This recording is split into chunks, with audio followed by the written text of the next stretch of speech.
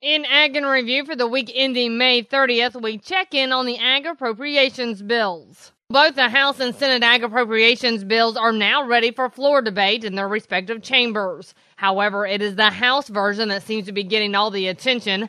Senate Ag Chair Debbie Stabenow. I was quite stunned that the House appropriators, even when they did not have to, chose to make significant cuts in conservation, certainly ones that I would oppose, coming forward here in any final bill. And, of course, we see the other ongoing attacks on nutrition and so on. And those nutrition attacks, of course, are in reference to a provision in the House bill requiring USDA to grant waivers regarding the school meal nutrition requirements. A section that California Representative Sam Farr notes is a poison pen for this bill. It's going to go to the floor and tie up the whole ag appropriations bill.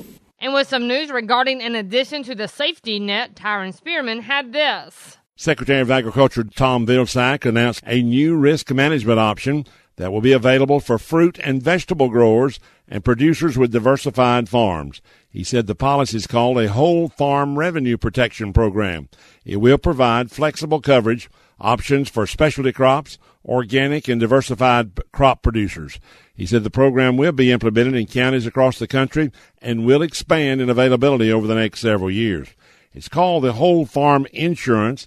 It allows farmers to insure all crops on their farm at once rather than insuring commodity by commodity. He said crop insurance has been the linchpin of the farm safety net for years and continues to grow as the single most important factor in protecting producers of all sizes from the effects of unpredictable weather. He said providing farmers the option to insure their whole farm at once gives farmers more flexibility, promotes crop diversity, and helps support the production of healthy fruits and vegetables. More flexibility also empowers farmers and ranchers to make a broader range of decisions with their land, helping them succeed, and strengthen their agricultural economy.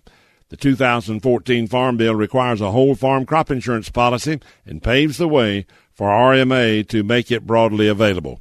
And we go out to pasture with this from Randall Wiseman. Dr. Kurt Lacey, livestock economist with the University of Georgia, knows we're all aware that they currently are at historically high levels.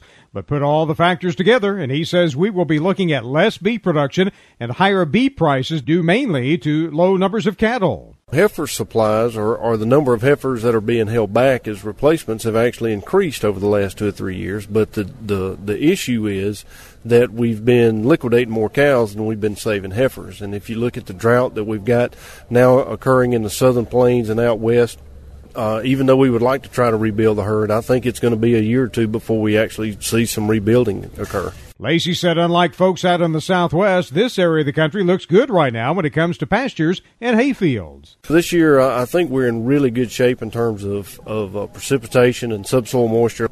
Right now we've got plenty, and all of the long-term forecasts call for normal precipitation at least through the end of April and May. So it looks like we're going to be in good shape to start the summer.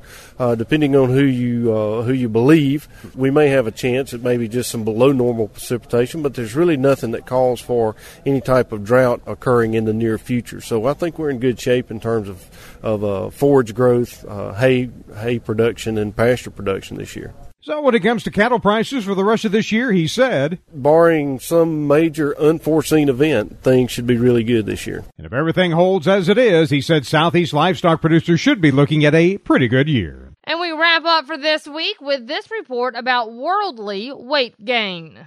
In case you thought it was just you, don't worry. It seems like the whole world is battling the bulge, as a new survey has found that the world is steadily becoming more obese. The survey of 188 countries shows that nearly 30% of the global population, or 2.1 billion people, are either overweight or obese, with not a single country lowering its obesity rate since 1980. But not surprisingly, the survey by the Institute for Health Metrics and Evaluation at the University of Washington also finds that the U.S. is leading the charge. As though the United States accounts for just 5% of the world's total population, Americans make up 13% of the global overweight and obese population. Dr. Derek Yak, executive director of the New York-based Vitality Institute, told NBC News that the numbers are no surprise And the explanation is simple. Yak, who was not involved in the research, says the overall message is that people are increasingly getting out of energy balance. But the reason for that lack of energy balance varies from one part of the world to another. According to Yak, in some places, such as South Africa, it's starchy foods, while in parts of Latin America, it's snacks and sugary drinks.